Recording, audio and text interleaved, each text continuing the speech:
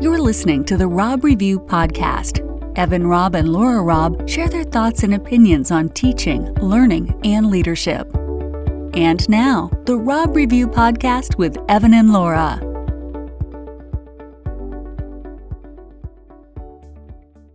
This is Evan Robb, and I'm joined today with Laura Robb. This is the Robb Review podcast. Laura, welcome to the Robb Review. Oh, as always, Evan, it's a pleasure, and this is one of my favorite topics. I think I have many favorite topics. I think every podcast is your favorite topic, but that's good. You know, you're interested in a lot of things. And I know you are interested in what we're talking about today, which is professional learning, professional development.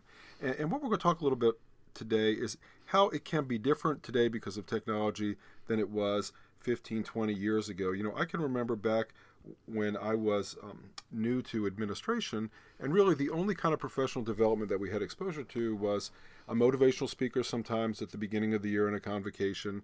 Sometimes we would send a select group of people to a conference, and then sometimes we would want that select group of people to do what's called in business the train-the-trainer model. But what I have found, and I've written about this before, I think you have also, Laura, is that rarely works in education. I have seen teachers who are incredibly comfortable all day with 12, 13, and 14-year-olds, but not always as comfortable when there's 40 adults in the room, not only adults, but adults that they work with all the time. Not only not being comfortable, but if you go to a conference and you're learning new information, and then the district says, now you repeat that workshop, it's almost impossible because you don't have the background knowledge and the experience that the presenter of the workshop has. Laura, I just want to clarify that. So you're actually saying that if you go to a conference on differentiating and you go to 2 breakout sessions, my goodness, you probably can't come back and teach people how to differentiate curriculum. Absolutely. People think that you can, though. Oh, I agree. That is amazing. I think the first step is they have to try it themselves and see, and work out the kinks before you tell other people what you think they should do. And another downside is if any teacher has a question and it's not from your experience, your reading, how are you going to answer it? Well, Laura, let's agree that that's just simply not a good thing to do, and let's move on to Absolutely. some good positive suggestions for people that are listening to our podcast. So what we want to talk about are some ways to bring professional development to the teachers in your building when your budget's tight.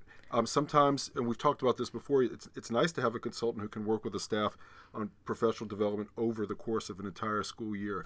But sometimes that simply is not feasible because of budgets. So let's talk about some ways that PD can be brought to a building without costing much money at all. Okay, well, 2 ways come to mind. You can have a professional book study, or you can have more than one going on depending on the department and the topic.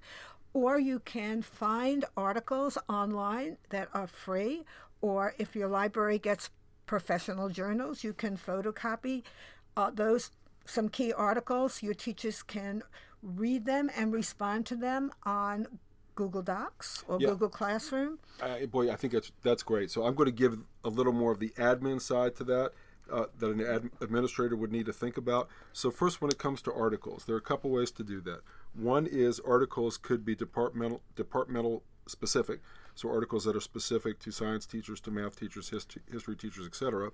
Or articles could be focused school-wide on an initiative that the entire school is working on. So an example of that would be grading, and let's say grading and best practice. So everyone in the building grades, or at least most people in the building grade, so an opportunity for everyone to learn about that. Google Docs is absolutely a platform. We'll talk in a little bit about Google Classroom because that comes into play if we're looking sometimes at book studies or things that have a lot of people that are chiming in with comments. Now, the other piece I want to address is what I would recommend is that whether you are putting an article into Google Docs or Google Classroom and looking at generating comments, going to have to set up some expectations for what that's going to look like. So people need to understand why they're doing what they're doing, and then what they're doing, and how long it's going to be available. So keeping a Google Doc with an article open forever is not necessarily going to be effective. I typically recommend 1 or 2 weeks of keeping the document open, embedding the document with some questions, and then setting some expectations for how many times every person needs to respond. I agree. And then sometimes it's interesting to either discuss some of the responses at a full faculty meeting if it involved everybody, or at a department meeting. The key is that there has to be a lot of this kind of thoughtful, reflective reading, raising questions. And one big question I always want teachers to think about is, what in this article would help me in my teaching? What could I bring to my classroom quickly? What do I need to work on more, maybe with a colleague who is my peer partner, and work out some of the kinks?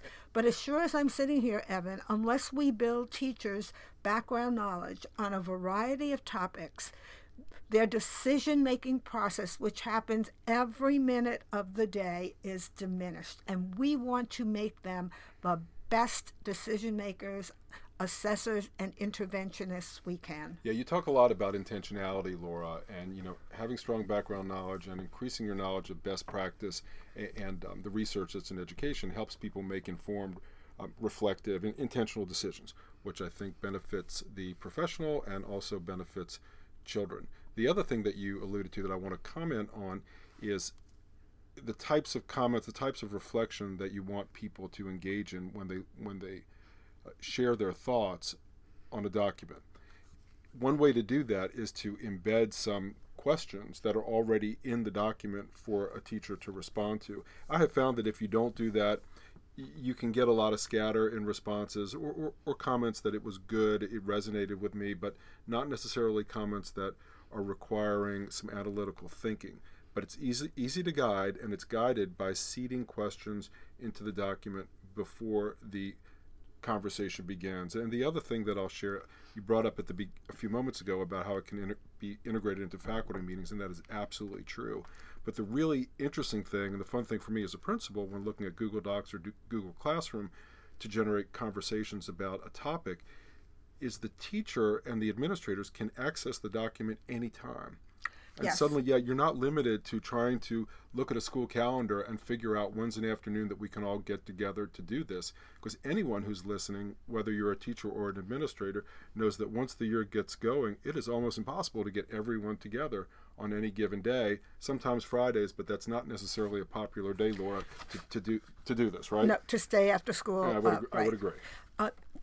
The other thing is, I like to, after you read maybe one or two articles on similar subjects, is to give teachers time to make the decision to bring it to their classroom, and then share what worked and if they have any questions. Even if it's one teacher that tried something new, I think that should be made public in some way, because it tells other people, well, golly, if she could do it, maybe I could do it.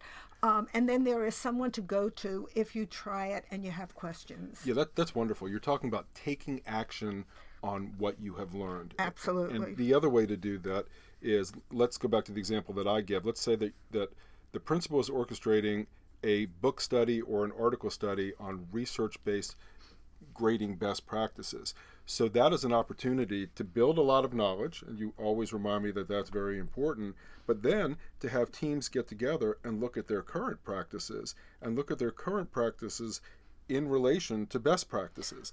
And then can come an opportunity to make some professional decisions about how things can be adjusted from the teacher perspective, team or department perspective, or whole school perspective, to make sure that it's in line with best practice. Absolutely. So one point that teachers really have to understand is, we always talk about relevance with students. I want to talk about relevance with teachers.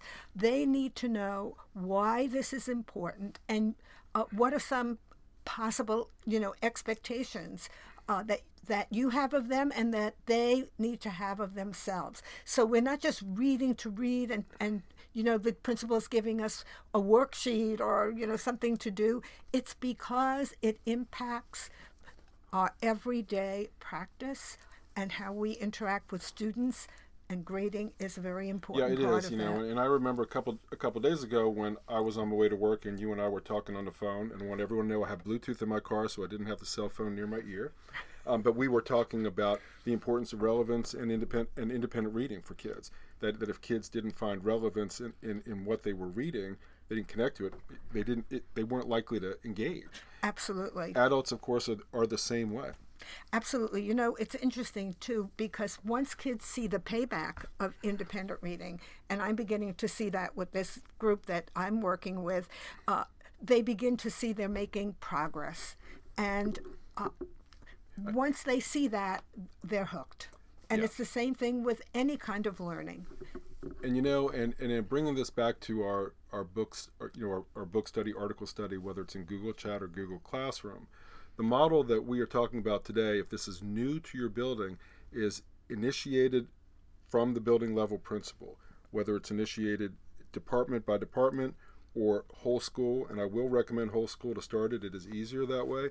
But after momentum gets going, and Laura, as you said, people see relevance in this sort of activity, then there's an opportunity to do something that I like, which is allow leaders to grow within your building, and department chairs and or team leaders can do the same thing within their group. Absolutely. They can do a book study. They can do article studies. The one thing I like with a book study is I always ask teachers, do you have a book you recommend? And I like to narrow it down to 2 or 3 books, and then you as a principal would quick read them, and you might make the final decision. But somewhere choice or teacher buy-in is important. Yeah, I agree. Choice is always empowering. Laura, this brings to close the Rob Review podcast. Today's conversation went really fast, but exciting conversation. Thank you for spending some time with me today. Oh, I always like to spend time with you, Evan, especially when we talk about teaching and learning. And especially when it's one of your favorite topics, right? Absolutely. Thank you for taking some time to listen to the Rob Review podcast. We hope you enjoyed the Rob Review podcast. Check out our blogs at therobreviewblog.com and tell a friend. Thanks again, and see you next time.